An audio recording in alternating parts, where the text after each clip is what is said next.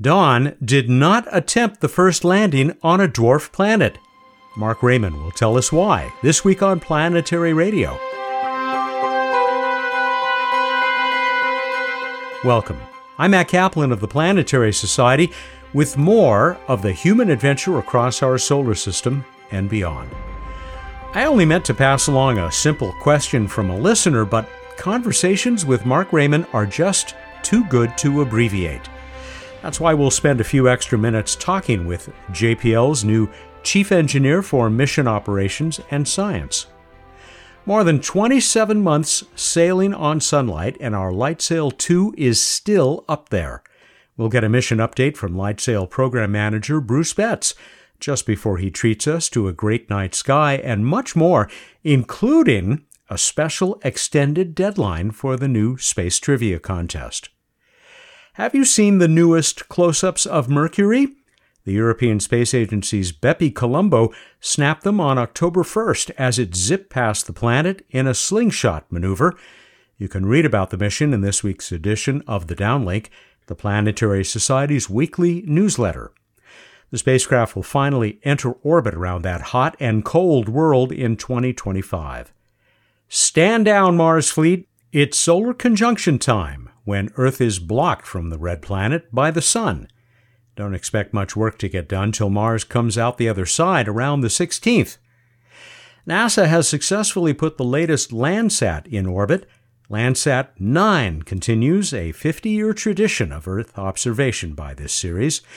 Let's see, what else is happening? Oh yeah, Captain Kirk is going into space. The real Captain Kirk, you know, the original model. William Shatner will be on board next week when another Blue Origin New Shepard takes flight. Warp factor, let's say 0.000000001. New editions of the Downlink every Friday at planetary.org/downlink. What does the Chief Engineer for Mission Operations and Science do? I think you'll enjoy Mark Raymond's answer to that question, but first, you'll hear him answer a question that came from someone else. Mark has been dropping by Planetary Radio for a long time, beginning at about the time he became Chief Engineer and Mission Director for Dawn, the spacecraft that orbited and revealed both Vesta and Ceres in the main asteroid belt. Mark arrived at JPL in 1986 after working as a postdoctoral researcher with John Hall, co-winner of the 2005 Nobel Prize for Physics. Mark used much of what was learned from the Deep Space One mission to make Dawn the enormous success it became, including reliance on ion engine propulsion. He is the only person to have received both JPL's Exceptional Technical Excellence Award and its Exceptional Leadership Award. Mark Raymond, welcome back to Planetary Radio. I realized just last week we had to have you on. This began when New York listener Setapong wondered why you left Dawn on orbit instead of attempting to land on Ceres. And I assumed that Setapong was probably thinking of, what Rosetta did at Comet 67P, or better yet, look back 20 years to Near Shoemaker's little bump down onto asteroid Eros. I wasn't surprised to hear from you soon after we talked about this on the show, but I thought that Setapong and other listeners might like to hear the answer directly from the mission director and chief engineer. So again, welcome. Thank you, Matt. It's always fun to be here. As you know, I'm a regular listener to your show, and I always enjoy it. Your shows are informative and fun. So it's always a treat to be here and to discuss Setapong's insightful question of why didn't we do this clever thing? I want to know, in fact, you've already told me, but we have to share this with everybody. But there's something else that's really eerily serendipitous about this. Tell me the anniversary that you just mentioned before we started recording. You and I are having this discussion on September 27th, which truly by coincidence is the 14th anniversary of the launch of Dawn. So it embarked on its mission from Cape Canaveral on this date in 2007. So that's a nice connection. I'll say, is this perfect or what? Setapong, thank you for setting this in motion. And I assume you were there at the Cape. No, actually, I was not. I haven't Oh, been there for the launches of my missions because I'm in mission control at JPL. As soon as the spacecraft separates from the launch vehicle, JPL takes over, and that's where I need to be at launch. all right. Doing your job. That's okay. I don't get to see the cool launch live, but I get to do other cool things, so that's okay. Yeah. You think? Yeah. Okay. So why didn't you just sidle up to Ceres the way we saw Near Shoemaker do in an unplanned rendezvous with that asteroid 20 years ago? Well, the first thing I could say is, why didn't anybody think of this when Dawn was at Ceres? I mean, set upon, why didn't you send this suggestion to us? Maybe we never thought of it. But in fact, of course we did. There are two parts to the answer, but part of it is contained in your description of Ceres. Yes, in some sense it's an asteroid, but it's a dwarf planet. That's an important distinction. I think when people think of asteroids, they think of these small bodies like Eros, Ryugu, Itokawa, Bennu, Churyumov-Gerasimenko. I'm not saying that size is a measure of importance or interest, but still, it's an important physical parameter. Ceres is not at all like those. There are millions, literally millions of objects in the main asteroid belt. 35% of the total mass is in dwarf planet Ceres.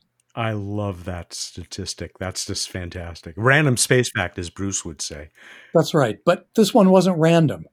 It was, what would you call it? A CCSF, carefully chosen space fact, maybe. I like that.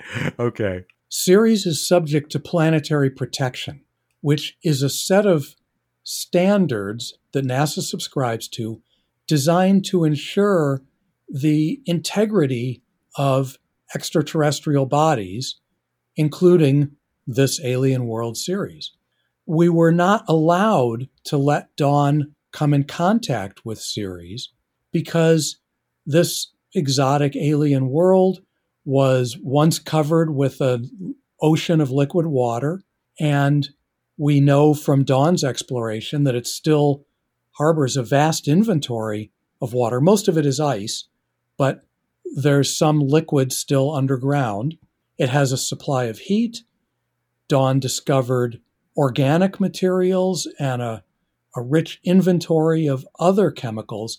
With all these ingredients, Ceres could have undergone some of the chemistry related to the development of life, and we don't want to contaminate that pristine environment. Okay, that's one good reason. What's the other one? Well, the other one is Dawn was not physically capable of accomplishing a controlled landing. Once again, Ceres is not just one of these chunks of rock. It's a big place, and its gravity is significant. Now, when missions like the ones you and I have mentioned, which I should say are incredibly cool missions, you and I and essentially everybody listening, we're all enthusiastic space buffs. These other missions, which are super neat, which accomplished their landings or their contact with these bodies, did so because the gravitational attraction was exceedingly low. It's much more like, that is for those missions, it's much more like when two spacecraft rendezvous in orbit. Yeah. You think of a spacecraft flying up to the space station, the gravitational attraction is almost entirely negligible. Not quite, but very close. So you just fly up next to the body and go from there. Ceres gravity was much too great for that. For reference, if Dawn had gone to a very low altitude orbit, even lower than we did, its orbital velocity would have been 800 miles per hour. Well, you can't just gently drop out of orbit like that. And even if we could have, you need a rocket engine to slow your descent, right, to make a controlled landing. Well, Dawn had its famously efficient ion propulsion system, uniquely efficient, actually, without which this mission would have been not just difficult, but truly impossible. Would have been impossible with any other propulsion system. But as I think another one of your listeners wrote in, the thrust from the ion engine is comparable to what you would feel if you hold a single sheet of paper in your hand. One way to think of this is, imagine you had a balance, a scale, where on one side you have the piece of paper. On the other side, you have Dawn's weight in the Ceres gravitational field. That weight would have been about the equivalent of about 50 pounds on Earth. Well, the weight of a single sheet of paper is not going to be very effective against a 50-pound weight. Yeah. On Earth, of course, Dawn would have weighed much more, but it wasn't at Earth, so that doesn't matter. Would have been 50 pounds in Ceres' gravitational field. So the ion propulsion system, which propelled Dawn from Earth past Mars into orbit around Vesta, allowed us to maneuver in orbit extensively at Vesta, break out of orbit, fly for another 2.5 years to get to dwarf planet Ceres, go into orbit around Ceres, fly to 10 different orbits at Ceres. That ion propulsion system would have been totally ineffective in controlling the spacecraft's descent to that intriguing alien surface. And all of this, of course, goes along with the enormous success of this little spacecraft. Don't you like to call it the first true interplanetary craft? Because it is still the only one to ever orbit two different bodies. Right. It's just, as a detail, it's the only spacecraft ever to orbit two extraterrestrial destinations. Gotcha. So once again, for all of us who are space enthusiasts, spacecraft have orbited two solar system bodies many times. Orbit the Earth and then the Sun, or the Earth and then the Moon. Even Mariner 9, and then many others after it, orbited the Sun and then Mars. But the Sun, while it's an extraterrestrial body, wasn't an extraterrestrial destination. Dawn is the only one that had the capability to go to a distant body, go into orbit around it, maneuver extensively, break out of orbit, and then go to another body and do that. It's also an interesting way, again, to think about how very massive Ceres is, even compared to number 2, to Vesta. Because you said Ceres on its own was 35%, and Vesta only adds another 10% of all the mass of all those rocks out there. Right, and everything else is smaller and lower mass. But you're right. I mean, we've discussed this before. When Ceres was discovered, and subsequently Vesta in 1801 and then 1807, they, along with two other bodies in the main asteroid belt, were described as planets. Yeah. And there were only 4 of them known until the middle of the 19th century. And then, as science and technology advanced, more and more bodies started to be discovered in that part of the solar system, and eventually they were no longer called planets. But, you and I and most of the people who are listening grew up during a narrow window in human history when the planetary status of Vesta and Ceres had been forgotten, but Pluto still had planetary status. Now we're in a time where Pluto and Ceres and other bodies are collectively described as dwarf planets. And when the categorization or the category of dwarf planets was defined, Ceres was the first body to have been discovered that fit that category because it was discovered 129 years before Pluto. As long as we're going this long, Mark, you have a different job now at JPL, the Jet Propulsion Lab, Chief Engineer for Mission Operations and Science, as I said up front. What does the Chief Engineer for Mission Operations and Science do? Mostly, I just get to keep having fun getting involved in missions that are in operations, missions that are preparing for operations, missions that are, of course, doing science. And JPL has so many exciting missions that it's, for me, just more of my life as a kid in a candy shop. Well, that's good. I'm glad you're having fun, and that's a great overview. But I mean, I assume this is allowing you to use your experience, you've been at this a long time, to benefit people who are working on new missions that are constantly in development at JPL. Right. New missions and not so new missions. I've Hmm. spent a very enjoyable and significant amount of time recently working with the Voyager team. To me, the coolest thing is getting to work on the missions. Yeah. But I've done that for a long time. And as you well know, I have very broad interests. You and I have discussed them right here in my space room at home together. And when I work on a project, I put all of my cognitive and emotional energy into that project. And that's great. It's wonderfully rewarding. And some of in fact, my most gratifying professional experiences have been on projects. I even talked about that in my TED Talk. But at the same time, I feel like I miss out on the rest of the universe. And my biggest disappointment about my JPL career is that it interferes with my hobby of learning about and studying space exploration. I'm glad you mentioned that TED Talk again, because we talked about it last week. I mentioned it, and it didn't show up on the website, which I apologize for. But this time for sure, as Bullwinkle used to say, this time for sure. And I think it's called, If It's Not Impossible, It's Not Worth Doing. Right. That, of course, I mean, let's be realistic. That's sort of a grabber. Yeah. But That's maybe okay. now that you've mentioned it, enough people will be grabbed that they'll listen to it. And you can find it at tinyurl.com/TEDMARC or at the Planetary Radio webpage. Yeah, on this week's episode page at planetary.org/radio.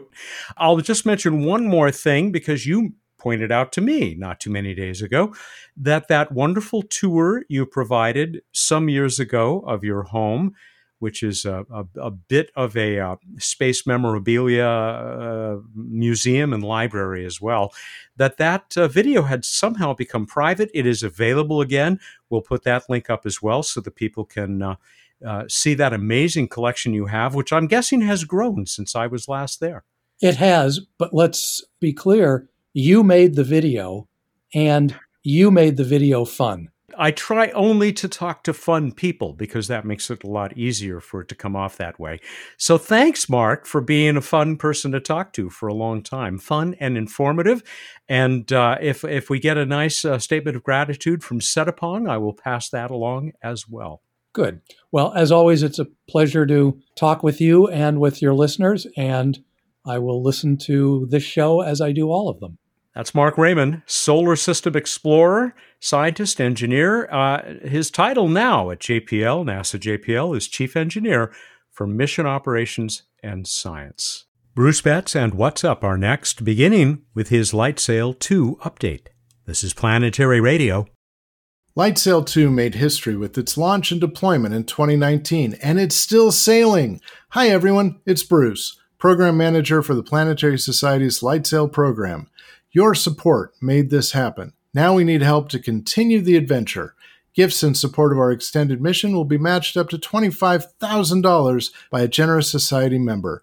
Details are at planetary.org/SAILON. That's planetary.org/sailon.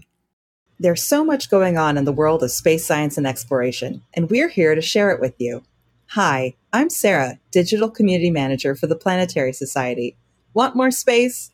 We've got the latest news, pretty planetary pictures, and Planetary Society publications on our social media channels. You can find the Planetary Society on Instagram, Twitter, YouTube, and Facebook. I hope you'll like and subscribe so you never miss the next exciting update from the world of planetary science. Time for What's Up on Planetary Radio. Here's the Chief Scientist of the Planetary Society. He is also the Program Manager for LightSail, LightSail 2, that is still orbiting above us right now. Welcome. How is that great bird doing? The great bird's doing very well in general. LightSail 2 still orbiting, flying, 2 and third years into the mission, something like that. We have things that go well and things that don't go as well. We had a power outage that shut down our ground systems and caused a little software hiccup. So we're still recovering from that, but we're getting data again from the spacecraft. The spacecraft is fine and healthy and happy. I was just reading, because I'm going to be talking to people in charge of the Lucy mission next week on next week's show. And they've put a plaque on the spacecraft because it's going to be orbiting for possibly tens of thousands of years. Maybe we should have done that with light sail.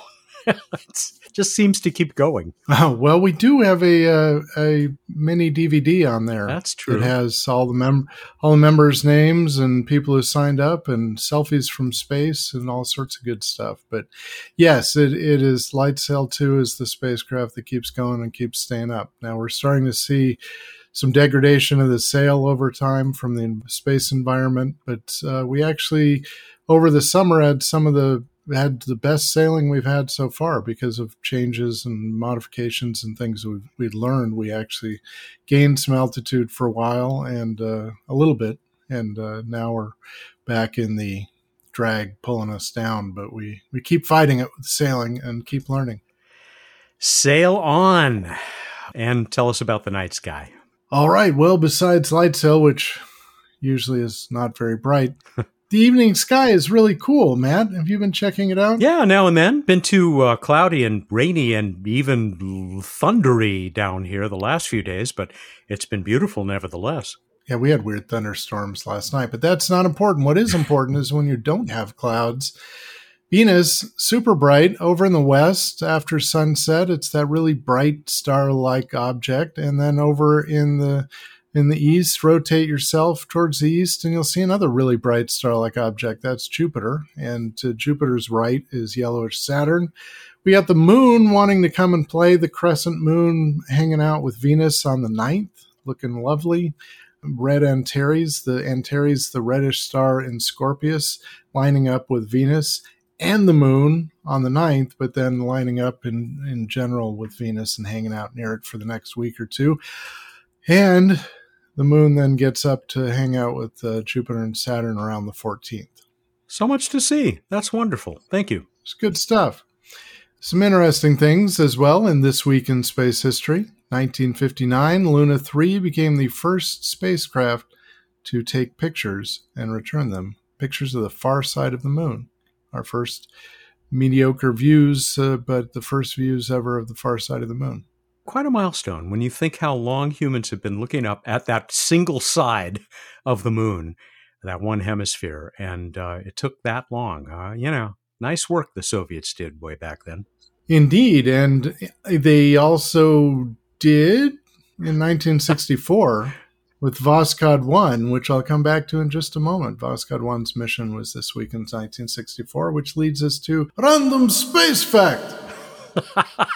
Spasiba. Пожалуйста. Voskhod 1 in 1964 was the first space mission with more than one person aboard. Hooray!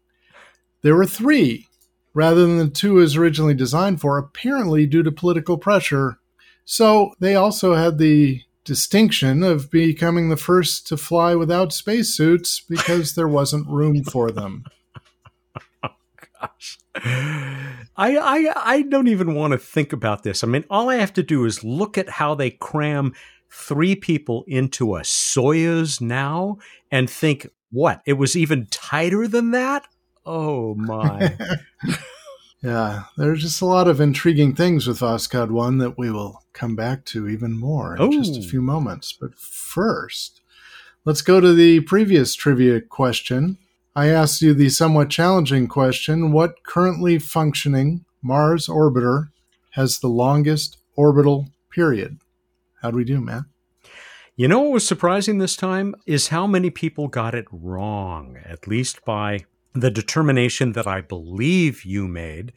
I would say half of the entries, said Mars Express or the Emirates Mars mission Hope, even some that went to like Maven and things like that, which I guess has a fairly eccentric orbit.